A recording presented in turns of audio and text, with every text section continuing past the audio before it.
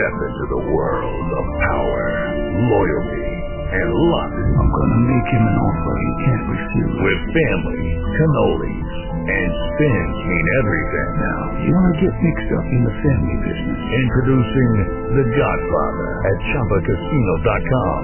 Test your luck in the shadowy world of The Godfather slot. Someday, I will call upon you to do a service for me. Play The Godfather now at ChumbaCasino.com. Welcome to the family. VGW Group. No purchase necessary. Void where prohibited by law. See terms and conditions. 18+. Hello and welcome to Through the Bible with Les Beldick. An Oklahoma rancher and farmer, Les Beldick has taught home-style Bible classes for 20 years in Iowa, Oklahoma, and Texas. Les Beldick's unique style of Bible teaching has made the books of the Bible come to life. When Les is teaching, it's so interesting, people say the time seems to fly by. And now, here's Les Beldick. Good evening, and it's good to have you back once again. And for those of you watching on television, we certainly trust you'll have the opportunity to take your Bible and search these scriptures with us so that we can compare scripture with scripture, because what I say doesn't amount to anything. It counts for nothing, but the only thing that counts is what does God's Word say? What does it really say? What does it not say? Because I found so many times where people think it said something that it does not say. All right, let's go back to where we had to leave off rather abruptly last time. Go back with me again to 1 John chapter 2, because if you remember last week, we were looking at the set of circumstances that Eve had to face. And I think all the Bible makes it so clear that every one of us, none of us escape it, are faced with these same set of circumstances in the area of temptation. And it began in the garden, and as I'm going to show you in just a few moments, the Lord Jesus himself in his earthly ministry also faced them, and that's why he knows our frame, that it's made of dust. He knows exactly what we're up against because he faced it himself. But if you'll come back to where we left off last week in 1 John chapter 2, where John writes his little epistle, verse 16, remember, for all that is in the world, the lust or the desire of the flesh. Now that can be any of our appetites, and any one of them can get the best of us. In Eve's case, she saw that it was good for food. We're going to see that it was the same case with the Lord Jesus. But it can be any kind of a fleshly desire that overwhelms us, and we have to be aware of those. They'll trip us every time. The lust of the eye. In other words, that which that looks so alluring. The old cliche is, all that glitters isn't gold. We have to always be aware of that. And then John goes on to say that the other great area of temptation is in the pride of life. Now, you see, pride is one of the biggest things that befall the human race. Pride is probably the one thing that keeps more people from salvation than anything else. People are too proud to admit that they need anything that God has to give them. I can make it on my own. And to submit to a sovereign God and admit that he is what I need, no thanks, is what most of the world says. All right, so look at them again. It's the lust of the flesh, the lust of the eye, and the pride of life. All right, now I said the Lord Jesus faced those same three set of circumstances. Go back to Matthew. Matthew chapter 4. These, of course, are normally referred to as the temptations. Matthew chapter 4. And drop down to we might as well start with verse 1. Matthew 4, beginning with verse 1. Then was Jesus led up of the Spirit into the wilderness to be tempted or tested of the devil or Satan. And when he had fasted 40 days and 40 nights, he was afterward what? Hungry. He was hungry. I had to point out to someone just yesterday that you always have to remember, and again we take these things by faith, that Jesus on the one hand was totally human. He was totally man. But on the other hand, he was totally God. And so from his human side, he was hungry. Absolutely he was hungry. He'd been fasting for 40 days and 40 nights. All right. Like I said the last time we were together then, Satan knows just exactly where we're weak and our blind side, and that's where he'll always hit us. All right, he knows that Jesus has been fasting, and he knows that Jesus is hungry. And so what's the temptation? Here it comes in verse 3. And when the tempter came to him, he said, "If thou be the Son of God." And here again is that he's trying to even plant doubt in the mind of the Lord Jesus. Are you what you say you are? If thou be the Son of God, command that these stones be made bread. Now what's he saying? Well, if you're all that you say you are, you're hungry, all you have to do is speak the word and you've got bread. But, you see, the whole idea was, had Jesus given in to Satan, he would have lost everything that he had to accomplish for our salvation. And so he answers, "It is written, man shall not live by bread alone, but by every word that proceedeth out of the mouth of God." Now, what's the lesson? There's only one way we can defeat Satan, and that is with the Word of God. This is why I'm constantly encouraging people to be saturated with the Word every day. Because how many of us can go a whole 24-hour day with nothing physically to eat? Why, we get famished, don't we? And yet how many believers go week in and week out and never feed on the Word of God? Listen, we have to feed on it every day. And I know we're all in busy schedules. I don't think anyone's got one any busier than mine. But we still have to find the time and take the time to feed on the Word. All right? You cannot live by material, physical things alone. We have to have that which is spiritual. All right? Now, Satan isn't satisfied. But you remember, he's got to hit Christ in all three categories. So he comes right back in verse 5. And so the devil took him up into the holy city and set him on a pinnacle of the temple, at the very highest point there in the city of Jerusalem. Verse 6. Now Satan says to Jesus, "If thou be the Son of God." See again that taunt, if you're who you say you are, "If thou be the Son of God, cast thyself down. As it is written, he shall give his angels charge concerning thee. And in the hands they shall bear thee up, lest at any time thou dash thy foot against a stone." Now, it's a little harder to see this when this isn't quite as obvious as when he was hungry and he could make the stones bread. But remember, we're looking at the area of temptation of the desire of the eye. Now, the best way I can illustrate this, and I'm sure you've seen pictures of it I know I have already, on newspapers, and you've probably experienced it if you're walking down the sidewalk of a city in the busy crowds, and all of a sudden someone stops and starts looking up. What does everyone automatically do? They stop and they start looking up. The eyes are being focused. All right, now Satan knows it. And so what he's really telling Jesus, if you want every eye on you, just cast yourself down from this high point in Jerusalem and let the crowd see if the angels are really going to come and help you to escape and bear you up. What a spectacle that would be. You see the temptation? But you see, Jesus refused even that one. And his answer was, verse 7, "It is written again." And he again quotes the scripture. "It is written again, thou shalt not tempt the Lord thy God." Satan still doesn't give up. And so he comes back in verse 8, and he takes him up into an exceedingly high mountain and showeth him all the kingdoms of the world. Now remember, this is the time of the Roman Empire. How far did the Roman Empire reach? From the British Isles to the Ganges River of India and everything in between. And now he is saying, look out over all these kingdoms. Everything that you can see and think of, so far as material kingdoms are concerned of this world. Fall down, worship me, and I'll give them to you.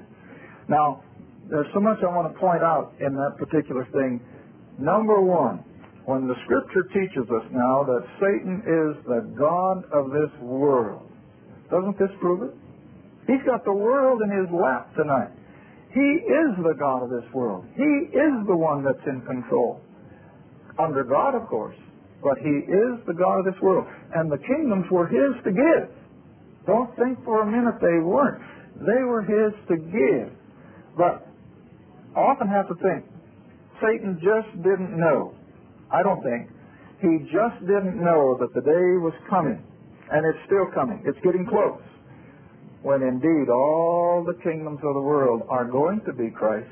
They're going to be His. He's going to be King of kings and Lord of lords. And He's not going to get them by virtue of kowtowing to Satan, rather by defeating him. When He will return with the clouds of glory, and by the rod, it says, of the word of His mouth, He will destroy all the kingdoms of this world and set up His own kingdom. Well, all of this now then leads to what? The pride of life. All the temptation was, you can have it all if you'll just fall down and worship me. And again, verse 10, Jesus said unto him, Get thee hence, Satan, for it is written, Thou shalt worship the Lord thy God, and Him only shalt thou serve. He quoted Scripture. And as I said a moment ago, that's the lesson for us. When Satan attacks, we go to the book. We go to the Word of God for our strength. All right, now then, let's go back again to Genesis, where we left off with Eve having just eaten.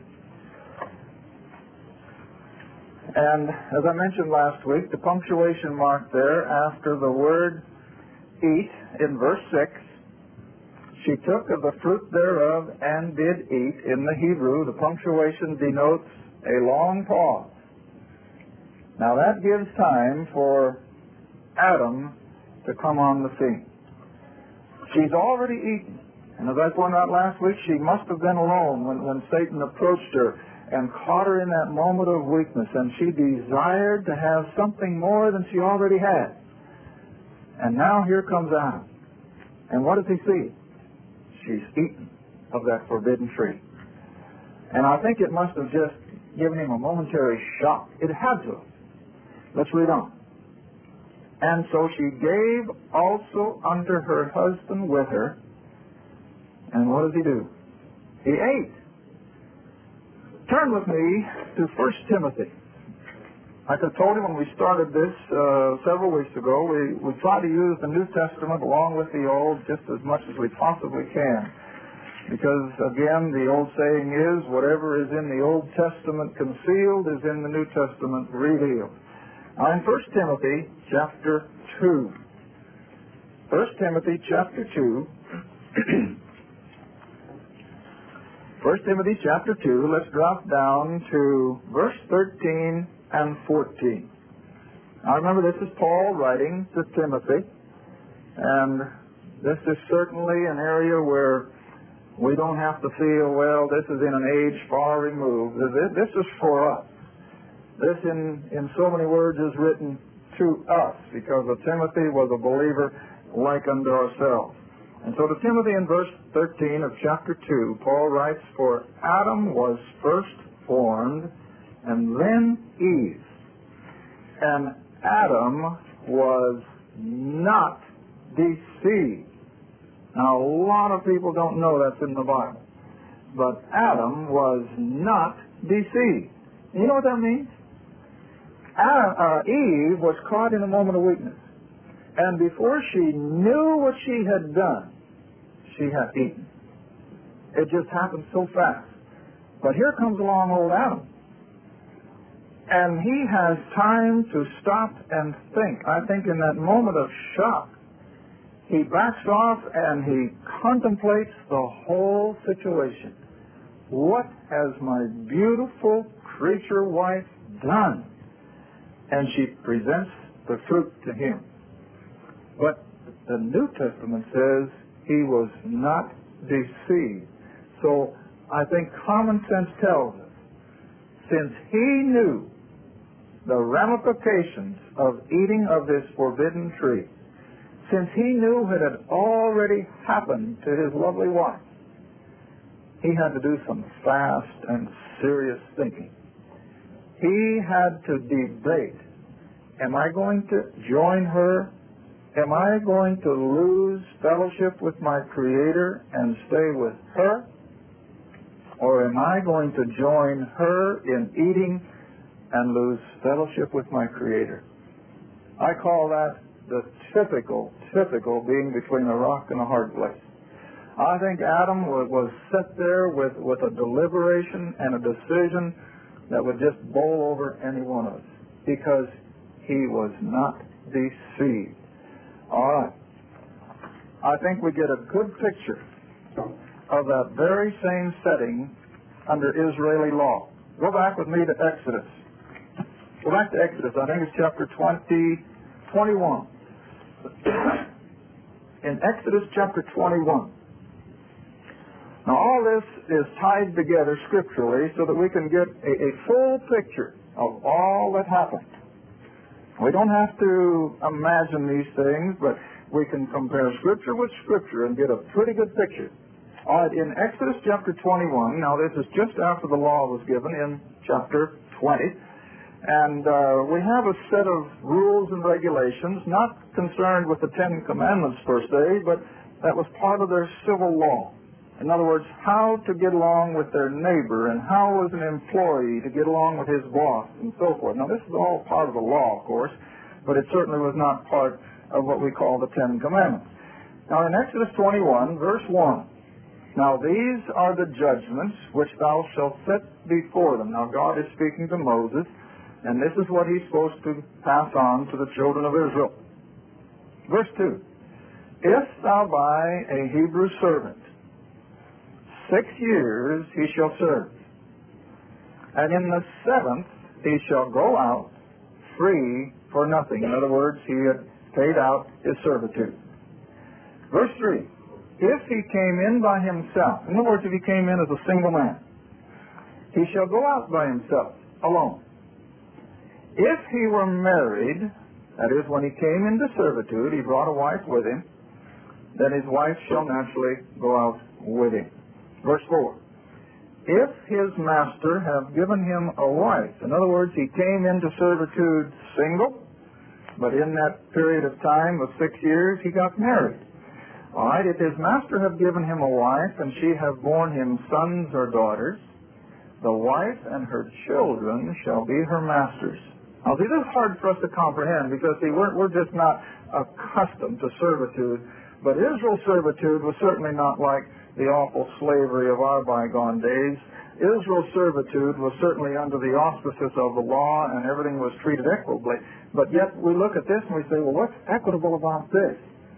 Well, always remember, and we won't take time to look at it this time, we will at another one, but Paul writes in Romans 15, all these things happened unto them, that is, the Old Testament people, for our learning. For our learning.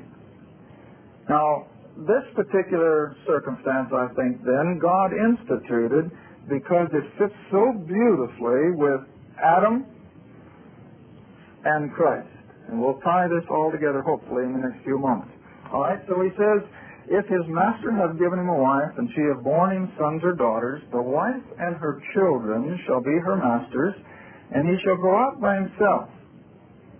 And if the servant shall plainly say, I love my master, I love my wife, and I love my children, I will not go out free.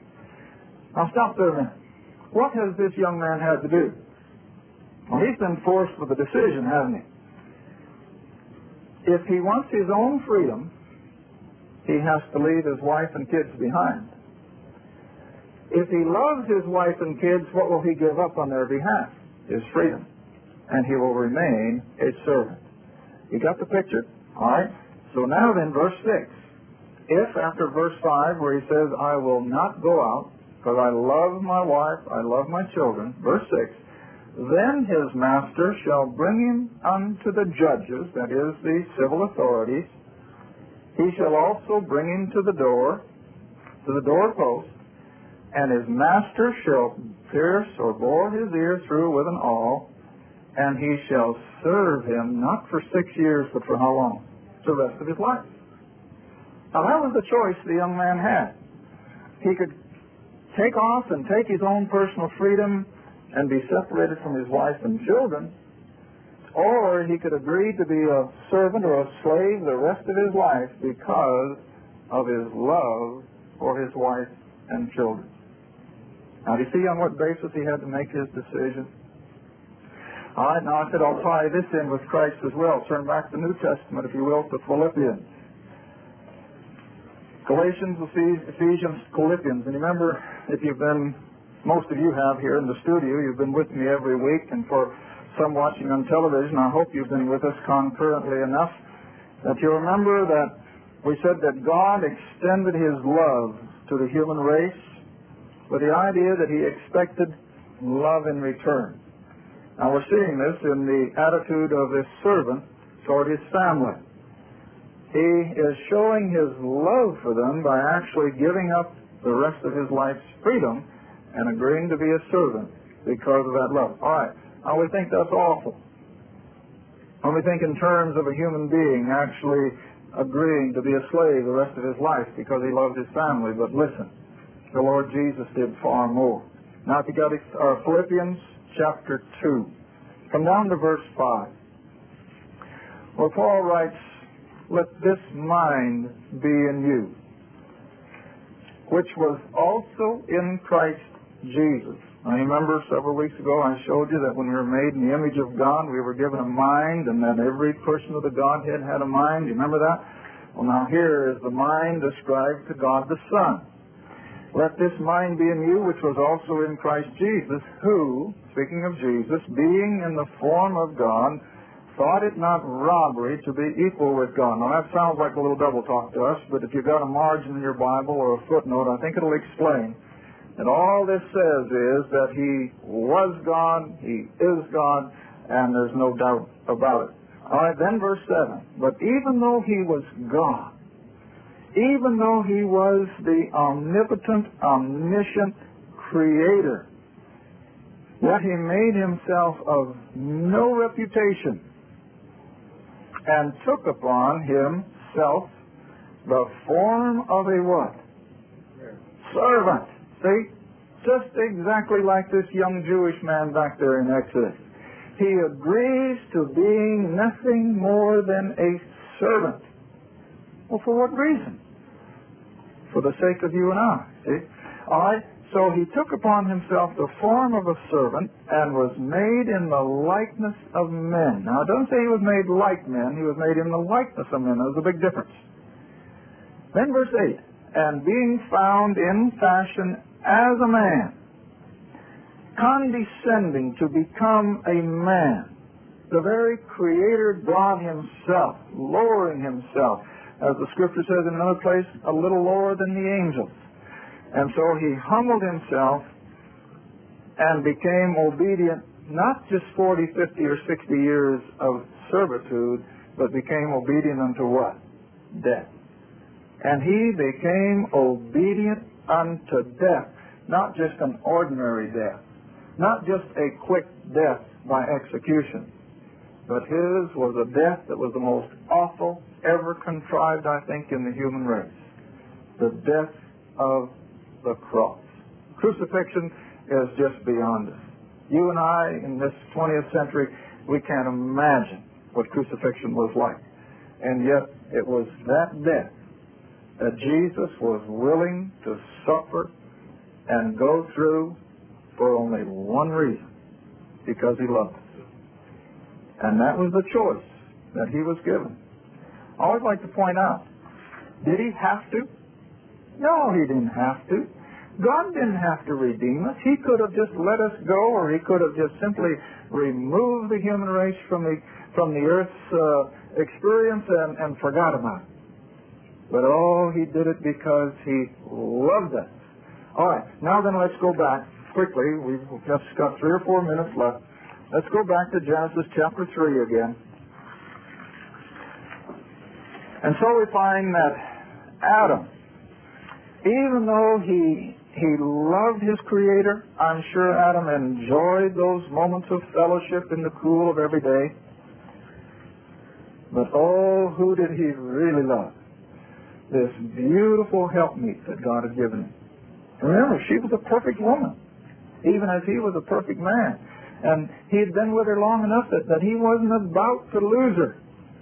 And so what I think, more than his open rebellion against God, I don't think Adam became viciously adamant. I don't think Adam just all of a sudden had an awful countenance that we find in Cain a little later, but I think it was just a set of circumstances where Adam was brought to a place of choosing. And in this case, he had to choose between this beautiful creature, this wife that God had given him, who had already sealed her condition, and rather than lose her and remain obedient, he knowingly, of his own free will and choice, chose to stay with Eve. And so what did he do? He ate. But nevertheless, it was in absolute violence of the Word of God. And so here is the beginning then of the whole human dilemma. And in our next half hour we'll show that as soon as Adam ate, immediately the process of death began in his physical being. The whole working of cells beginning to die faster than they are produced in the body began. Now for Adam, of course, it took 939 years, but nevertheless, after 939 years, what happened? He died. He wouldn't have had to. But the moment he ate, we'll see this in our next half hour, Romans tells us that sin and death came on the human race the moment Adam ate. On top of that, he immediately lost fellowship with his Creator. That wasn't something that happened later. That was immediate. At the same moment, his soul, as we saw a few weeks ago, that mind, will, and emotion part of him, that personality part of Adam, immediately became a sin nature. It immediately took on a sinful, rebellious attitude against God. And oh, if we can just once get the comprehension of this, that we're not sinners because of what we do. I have such a hard time convincing a lot of people that, look, you're not a sinner because you've done this or because you've done that or because of what you haven't done. We're sinners because we're children of Adam. And that's why I pointed out to the best of my ability a few weeks ago that we were all in Adam. And it's by virtue of Adam's sin that you and I are born sinners. Well, we'll pick it up again next week. Thank you for watching Through the Bible with Les Feldick, a weekly Bible study. If you would like to be a part of our studio audience, please call 1-800-324-7856. That's 1-800-324-7856. Or if you would like a cassette copy of today's program, send a gift of $5 or more to Les Feldick Ministries, 11101-E East 41st Street, Suite 216, Tulsa, Oklahoma, 74146. Thank you, and be sure to tune in next time for Through the Bible with Les Feldick.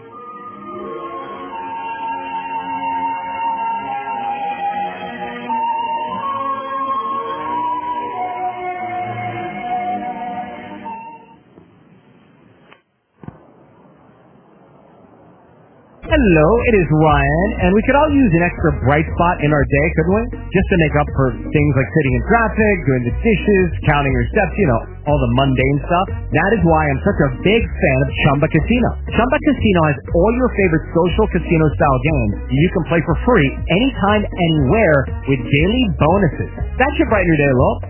Actually, a lot. So sign up now at ChumbaCasino.com. That's ChumbaCasino.com. No purchase necessary. VGW. Void where prohibited by law. See terms and conditions. 18+.